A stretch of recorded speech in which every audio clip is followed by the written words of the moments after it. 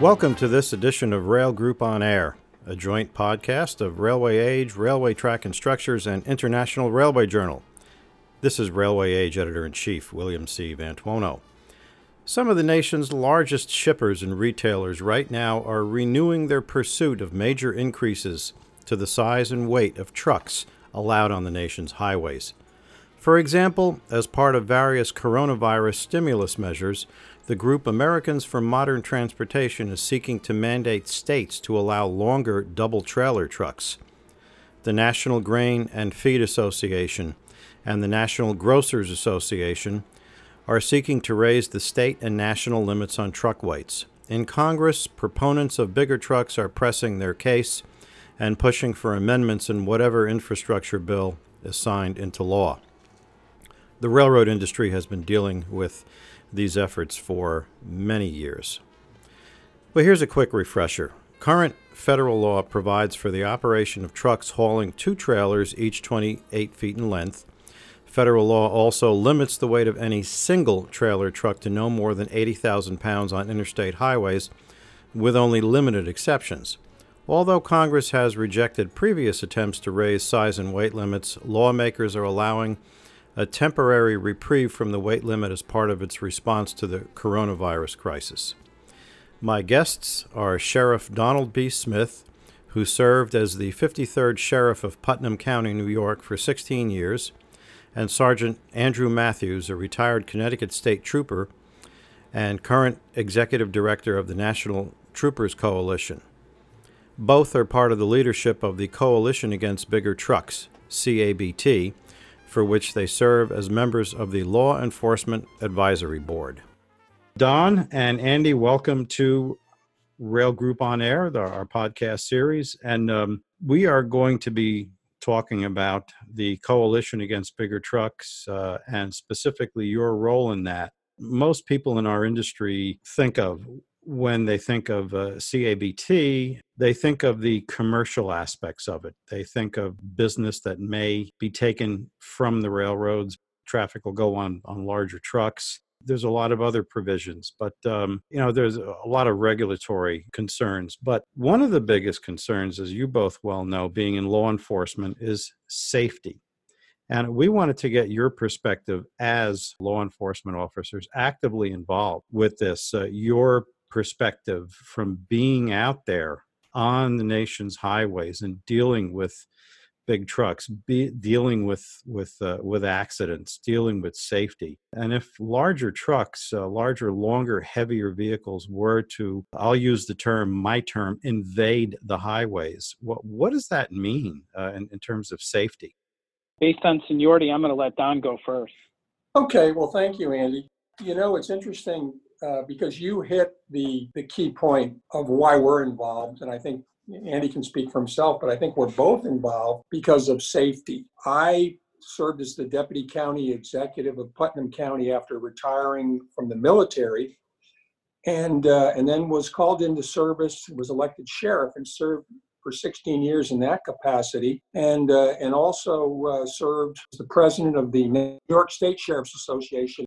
We became very involved because it affected all the sheriffs of New York State. And it really is, from our perspective, about public safety. Andy and I serve on the Law Enforcement Advisory Board for CABT, for the Coalition Against Bigger Trucks. But we've been in years before that, and I was a volunteer when I was the sheriff of Putnam County, and it's just something I've continued on into retirement. Bigger trucks, heavier trucks, longer trucks, and especially getting the double trucks longer. Right, the LCVs, the long combination vehicles. Yeah, it's a bad idea. It's just a bad idea, and I would just say up front that from experience and from the studies that have been done, transportation, and there's 2 major done, but there's been over the years, 2000 and in 2016, the statistics don't back up the idea that we should have these bigger trucks, heavier trucks out on the highways. And so basically, data, research, statistics are all on our side. But a better way to say it is, I think that's the side that we're on. We want to keep our constituents safe. And I use the word constituents because I was an elected official. And whether you're elected or appointed, the role of law enforcement, and I believe job one for government, is public safety and keeping the people safe throughout the country. First, thank you for having us. I think this is an important issue that members of the public need to hear, because often political favors and pressure gets involved at a local level and then spreads all the way to DC. We had a recent example of that I can get into if you'd like with the LCVs. I was the president of the Connecticut Troopers for 8 years. I was the chairman of the National Troopers Coalition. We represent 42,000 troopers in 45 different states.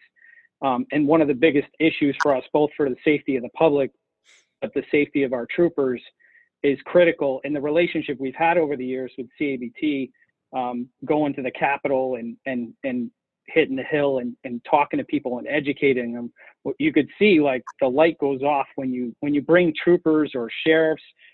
We also are on the Law Enforcement Advisory Committee. We have NAPO, the National Association of Police Officers, the sheriffs, and the Chiefs of Police Association, and the NTC. So in that coalition, you know, when you go and speak to legislators and you educate them on the real life experience of law enforcement on the ground that's dealing with the death and destruction due to trucks that only currently weigh 80,000 pounds.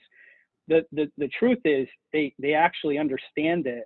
And I think once you tell them and explain to them the real life experience in the field, they have a great deal of respect from a law enforcement capacity. Having been a trooper for over 20 years, I think, and having been a sergeant in the traffic unit in the last 2.5 years on the job, I can tell you there's serious problems even within law enforcement, because like in Connecticut, we went from 1,283 troopers in 2009, we're down to just below 900. And that's because nationally, you've seen a trend where states try to save. I think Connecticut saved approximately 57 million annually by cutting 400 troopers.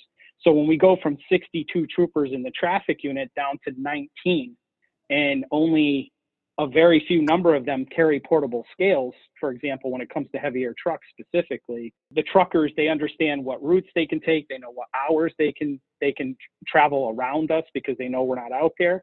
On a state level, there's been a big push. Can I give you a quick example? Sure. In 2015, as part of the FAST Act, in Connecticut, there was a big push to allow agricultural trucks to go heavier in Connecticut up to 100,000 pounds. The bottom line is we fought against it because we knew that was an opportunity for them to get their foot in the door, because eventually it would be all ag trucks, and then eventually it would be all distributors would want 100,000 pounds. Now, this is on the secondary roads only in Connecticut, where milk trucks only passed in 2015 up to 100,000 pounds. Now, in 2019, there was a big push in Connecticut, which failed, Senate Bill 523, which I was involved with, which could have raised the allowable truck weight on non-interstate routes up to 100,000 pounds. So what's happening on a local level is all the chiefs of police that have fatalities or serious injury accidents or property destruction based on faulty equipment of trucks or heavier loads that, you know, there's not a lot of local, the way Connecticut's designed is we have 169 towns, 81 of those towns don't have police departments. So we're not a highway patrol, we're a state police. We're resident trooper program. The troops cover the towns that don't have police departments. And what the public really doesn't understand is not every state trooper in Connecticut, very few, actually I think it's roughly about 70, know anything about truck weight, size, and weight. So what happens is, it's unlike some of the rural states where every trooper is on a highway patrol and everybody knows how to weigh a truck, right? So in a state like Connecticut, for example, when they allow the chiefs and the accidents happen, the chiefs of police, they don't want the trucks in their towns. So there's a big push to allow heavier trucks, all ag trucks or any truck up to 100,000 pounds. Well, recently, without us knowing, one of our congressmen proposed recently amendment number 21 on the Invest in America Act, which is about 1.5 trillion in infrastructure funding for states. So everybody's trying to grab at it, right? So, right. And everybody knows in any state, the infrastructure is a mess. As a trooper, I've stood on bridges where trucks go over at high speeds, and they literally shake the bridge so much that the DOT inspectors will tell you that the beams actually shift, right? Yeah. So when they start talking about putting heavier, bigger trucks on the highways, we're the ones that are saying, hey, this is not a good idea from the people on the ground. What they tried to do in this most recent amendment is they tried to compare us to New York and Massachusetts, who were grandfathered back under the federal regulations 23 CFR Part 658, Appendix C, which allowed the LCVs to run on the Mass Pike and the New York Turnpike. Those are the tractor trailers with two trailers that can go over 80,000 pounds. So on the Mass Pike, they allow up to 127,400 pounds. And on New York Thruway, they allow 143,000. So what everybody starts saying, and that was part of the Intermodal Surface Transportation Efficiency Act. So what they start saying is everybody starts saying, well, this state does it. I'm trying to tell our 5 delegates from Connecticut that this is a really bad idea. And no one even reached out to the people that actually do it for a living. And that is, if you start running 100,000 pound trucks on the interstate because they couldn't get it done on a local level in Connecticut in the legislature. So what do? They go to the Capitol in DC and they try to push it. We have no problem listening to other people, but it seems lately that there's real danger because there's this movement to not speak to the stakeholders that, like Don, myself, and others that actually have a history of knowing what we're talking about. I don't know if they're just afraid of hearing the truth and the facts, but bigger, heavier trucks are just really dangerous on the highways. And if your family's in a car driving down the highway, 80,000 versus 100,000 pounds, not only does that affect the center of gravity and could increase rollovers, it affects the braking, the timing that it takes, the steerability of the truck. 20,000 pounds is a lot of weight. The people that are in charge of creating the laws need to slow down and actually listen to the people that know what they're talking about. CABT is instrumental because over the years, when there's been an issue that we're busy with everything else, right? CABT has been critical to contacting people like Don, myself, and the other organizations and saying, hey, this just came up. We weren't aware of it, and we're just blindsided by it, right? So they're important on keeping the coalitions together, the law enforcement, and educating people, but they're also really important on making sure we all know what's happening in DC so that we can communicate with the people that represent us there. You mentioned the difference in weight, roughly 20,000 pounds. That's 5 times the weight of an average automobile. I don't think too many people think about that. And I also wonder, the people on Capitol Hill, how many of them are out there on the highways driving their own cars and having to deal with these monster vehicles? Now, don't get me wrong, I have nothing against trucks driven safely, but there's a limit to the safety threshold. And I think an interesting point that you raised with the wear and tear on the infrastructure. And if our infrastructure is getting worse, as we all know, all you have to do is drive out there on the roads and you can see the potholes and the cracks and the age. And you put bigger trucks out there and that's a disaster waiting to happen. How many disasters is it going to take to make people say enough? When you talk about the stakeholders, it's interesting to know that most of the truck drivers themselves do not want to drive bigger, heavier, and longer trucks. You mentioned members of Congress. Many of them, we see their heads go up and down. They agree with us because they have experience on the roads. And this coalition that CABT brings together it's a very broad-based coalition. I mean, we have the American Automobile Association, virtually all of the police organizations. 95% of police are against having bigger trucks, whether it be the National Sheriff's Association, the National Troopers Coalition, the International Association of Chiefs of Police, and the list goes on and on. And Andy pointed out some of the things that CABT does. And, I think that the best way to describe it is CABT is that 24, 365 days a year watchdog that keeps track of what's going on. Law enforcement is very busy, and the challenges, Andy, I think have never been greater than they are today. And it's great having CABT there to keep track of what's going on in Washington. Believe it or not, some of these special interest groups that have a lot of influence, and I'm not criticizing them, we all love to get our goods and services, but the Amazons and the people that deliver those goods, FedEx and UPS and all these large companies, they have a lot of influence in Washington. And it's very, very important that we keep, the actual experience and the science or the studies that have been done. And, both you and Andy were talking about, the infrastructure, but even the studies that have been done in the 2016 U.S. DOT, Department of Transportation study and report to Congress, gave some interesting statistics that are alarming. 47% higher crash rates in Washington state if the weight is increased to 91,000 pounds, 99% higher crash rates in Idaho at 97,000 pounds, 400% higher crash rates in Michigan at 97,000 pounds. And, it goes on and on and on. And the multi-trailer trucks have an 11% higher fatal crash rate than the single trailer trucks.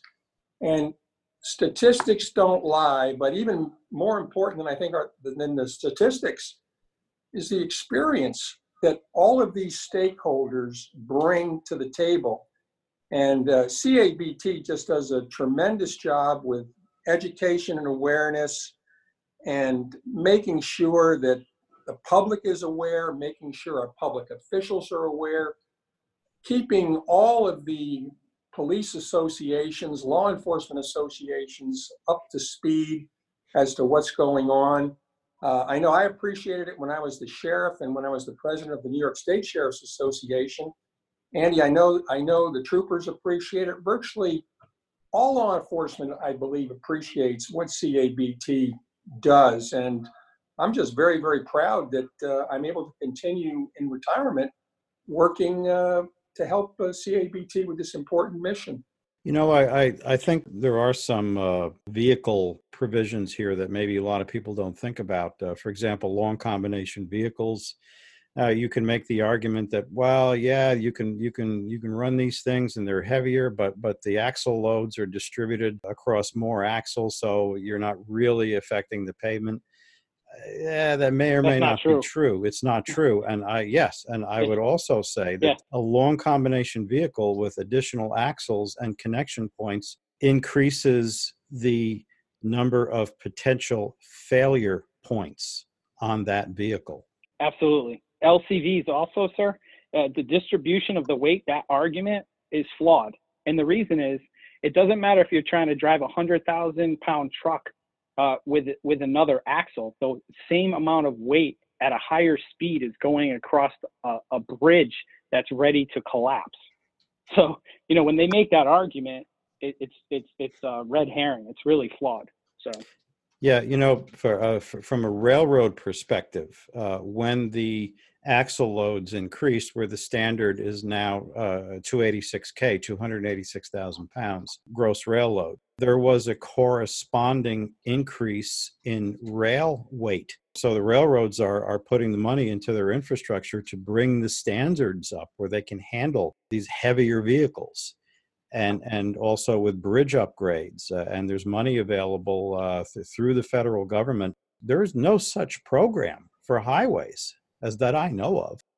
Here's a really important point, because this is about credibility to people like Don and I and the Law Enforcement Advisory Committee, and just having been law enforcement officers and having the experience and the institutional knowledge, right?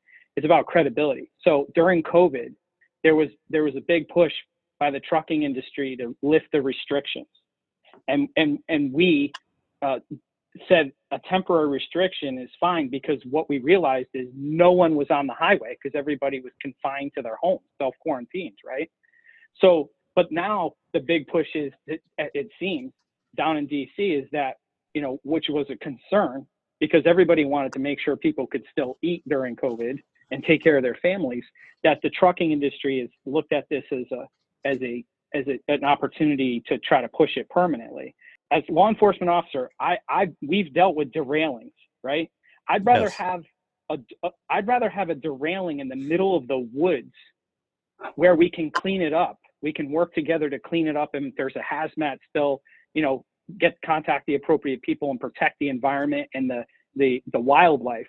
But it's not that often that you have fatalities, right? When a truck rolls over, or a 80,000-pound truck hits a family driving in their Volvo down the highway because the operator's asleep, or malfunction, or equipment failure, there's fatalities, there's death. Just look at the statistics. I do know that what happens in the field with the trucks. And if I could give one quick example, having been in the traffic services unit before I retired, 2.5 years, my last 2.5 years, when a super oversized load, this is a misconception, because when they were talking about the recent Invest in America Act, Amendment number 21, where they're talking about running trucks on the interstate just in Connecticut, that's a virus. That's going to spread throughout the country, because everybody will go, well, that state has it. Well, one of the things they said was there wouldn't be as big of an issue because it's already allowed. And I said, well, you got to look into it and see if you actually have your facts straight, because I think what you're referring to are the milk trucks. They don't allow all vehicles of 100,000 pounds on the secondary road. So one of the other things that's happening is people don't have their facts correct, right? So on super oversized loads, the other thing they said on the 100,000 pound, if we allow 100,000 pounds, DOT would give them a permit to follow on the highways. Well, guess what? I was in traffic as super oversized loads, 140, 200, 250,000 pounds. And Connecticut requires 5 troopers to escort it through the state. And you must stay on the permitted route. And the reason we have troopers assigned to it is because there's such big loads and they're so dangerous. We have to shut down intersections, right? Right. Now, give 100,000, 20,000 pounds doesn't sound like a lot unless you're getting hit by it, right? So a 100,000 pound truck, we're going to give it a permit, no police escort, and we're going to expect that they honor that they're staying en route. I would say one last point too. This is really important. When just recently, just this few days ago on the 26th, one of our troopers, do you know Connecticut at all? The 395 interstate Yes, that I runs do. north and south? Mhm. Okay, so on 395, one of our troopers sees a tractor trailer unit going about 30 miles per hour up a hill. To a trained trooper, that might mean that the truck is overweight, right? So the trooper does his job. He pulls the truck over, pulls it off the highway, does an inspection, and he checks the weight ticket from a copper recycling company in Brooklyn, New York. Now imagine, he got all the way up 95 to 395. That's a long way. Yes. That's a lot of danger. That the weight ticket indicated that the truck was 79,800 pounds. The trooper weighed it and actually weighed 99,400 pounds.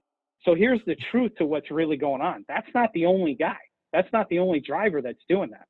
They're everywhere because the drivers talk to one another. They know that there's not enough troopers out there. They know that there's not enough weight techs. Now, Connecticut actually has about 45 to 50 DMV inspectors, but they're isolated to the weigh station.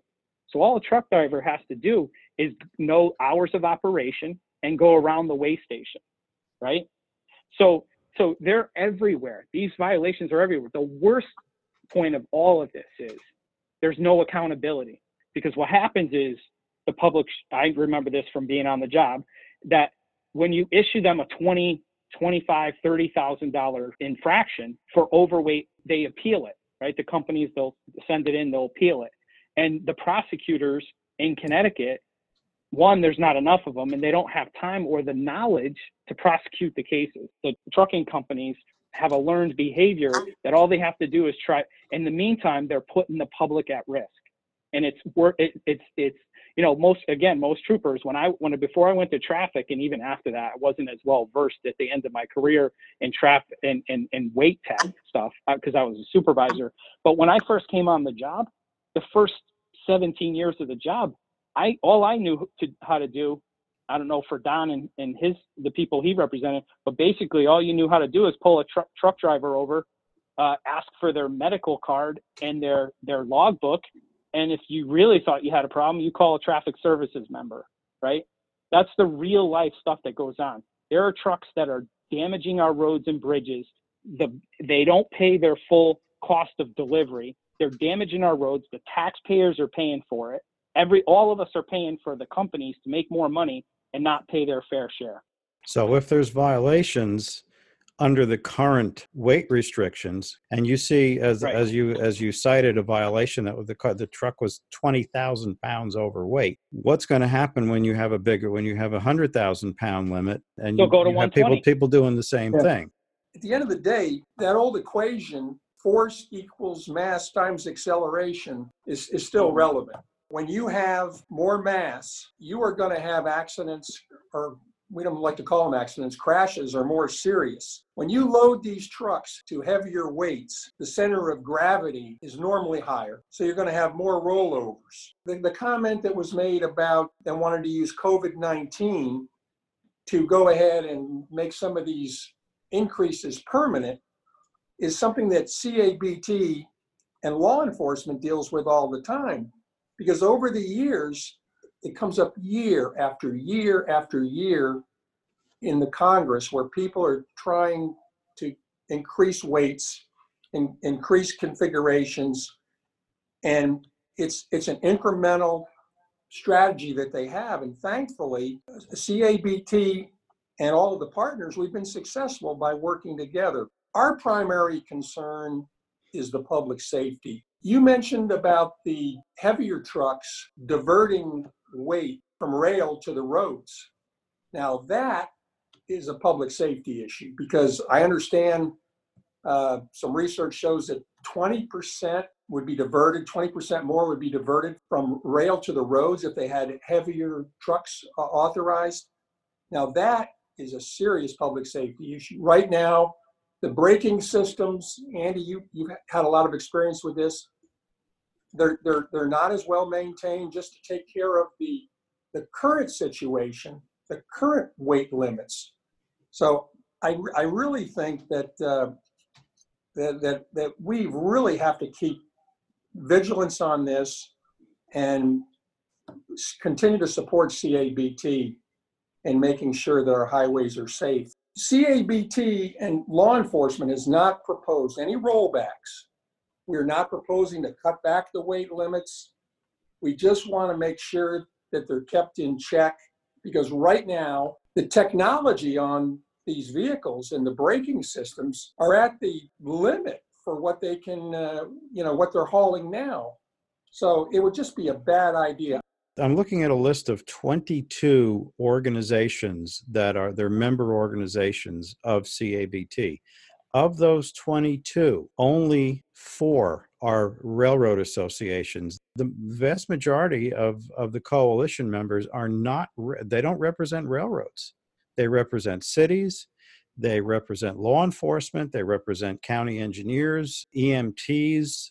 That is true, and that's the only reason we've been so successful over the years. It's not just CABT, but the partners that you mentioned. And specifically, I've met a lot of people from AAR and some of those groups. They're really great people. They give us a lot of support because the reason we're so successful over the years is because the real answer, there is an answer to all this. We fight it every time it comes up, right? The real answer is it all goes back to the truth. And the truth is it's about public safety. And there's plenty of statistics, there's plenty of data to say that this is fundamentally unsafe for the public. And there's plenty of stats of death and damage done by bigger trucks, right? So, I mean, if you're always on the right side of the issue, you would think you can't lose. But the real threat is, it goes back to what I said earlier, political favors and political pressure. And who's in control of what House and what Senate and what state. Because I got to tell you, there's a bunch of patchwork going on throughout the country. There are different laws, and when you go and dissect them, they're complicated. There's nothing straightforward about it. And it's like you need to be a mathematician to like figure out the bridge formulas and why this state does this because of the road configuration. Some states allow, I think it's Idaho that allows up to 120,000 for potato moving. I mean, some states think they have a specific purpose, and on their local roads they can do that. And then everybody goes to Congress and says, well, if we can do it on the local roads, why aren't you allowing it on the interstate? And their mission is get them off the back roads where they think that there's more risk, because what I was told yesterday by members in DC is that the pedestrians and the bicyclists aren't on the interstate. So what you're saying is, let's push them up on the highway, let them go from 35 miles per hour, 40 miles per hour to 75 and 80 miles per hour, pushing 100,000 pounds plus. That sets you up for disaster. This is not just statistics. This is about our children, our grandchildren. I have 9 grandchildren. And God bless you. You think about them being out on the highways, and the trucks are heavy enough now. They're long enough now. We don't need longer doubles. I'm really concerned, and we've got to maintain vigilance. And CABT is the glue that kind of holds this whole coalition together and keeps us focused. Has there been any thought given to now the experiments being done with autonomous trucks? You're putting the public more at risk, in our opinion, because an unmanned vehicle, who do I talk to when I pull it over to weigh it? How do I get it to stop? And is it really safer? And we've all seen the autonomous vehicle examples on the nightly news where the vehicle accelerated and crashed and someone was killed, right? One Yes. life is just one loss of life is enough for us to say, okay, let's rethink this. Let's pause. One of the remaining issues is, and it's a real threat, is the double 33s. Most tractor trailers have 53-foot single trailers. Some states allow UPS, FedEx, and others to do twin 28. The big push to do double 33s is, again, another red herring. It's the first step to getting heavier trucks, because then they'll say, well, now we have more axles, we can run heavier weights, right? But the real problem with twin 33s, having been in the field, is it'll take a lot longer, I think approximately 22 feet longer to stop them than the current 28s and twin 28s, and about 17 feet longer than to stop than the 53 footers. And the real problem with, if most people have traveled on the highway, and in some states they allow triples, you see them swaying. And when the truck driver is moving to another lane to avoid, like, say, an emergency vehicle on the side of the highway, or a crash, or a disabled motorist, or they just want to move lanes to get off the highway, those doubles actually prevent you from seeing. It blocks there's more of a blind spot, right?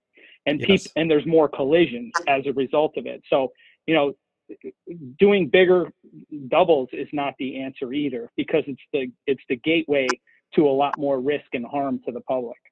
Being right and being on the correct side of this issue with experience, statistics, Department of Transportation studies, that's all great, but it doesn't guarantee success. We still have to be vigilant. There are incremental pushes being made to get the foot in the door, add length, change configuration, add weight. Just being right about this issue, having statistics on our side, or us being on the right side of the statistics and the analysis, isn't enough. We need to continue to fight this battle. And as Andy well knows, this comes up almost every year. It's just important that we keep everyone informed, and that's the role that CABT, the Coalition Against Bigger Trucks, serves right now, making sure that when something is about to be put before the Congress, that we can get there with this information. I'm proud to be a part of this organization's law enforcement advisory board. And I just think we got to keep fighting the good fight.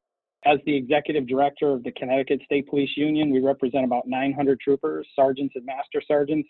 And as the executive director of the National Troopers Coalition, we represent 42,000 troopers throughout the country. We ask people, your listeners, to always be respectful and try to move over if they can safely do so when they see an emergency vehicle on the side of the highway, because that matters, and it saves lives for our troopers in the field.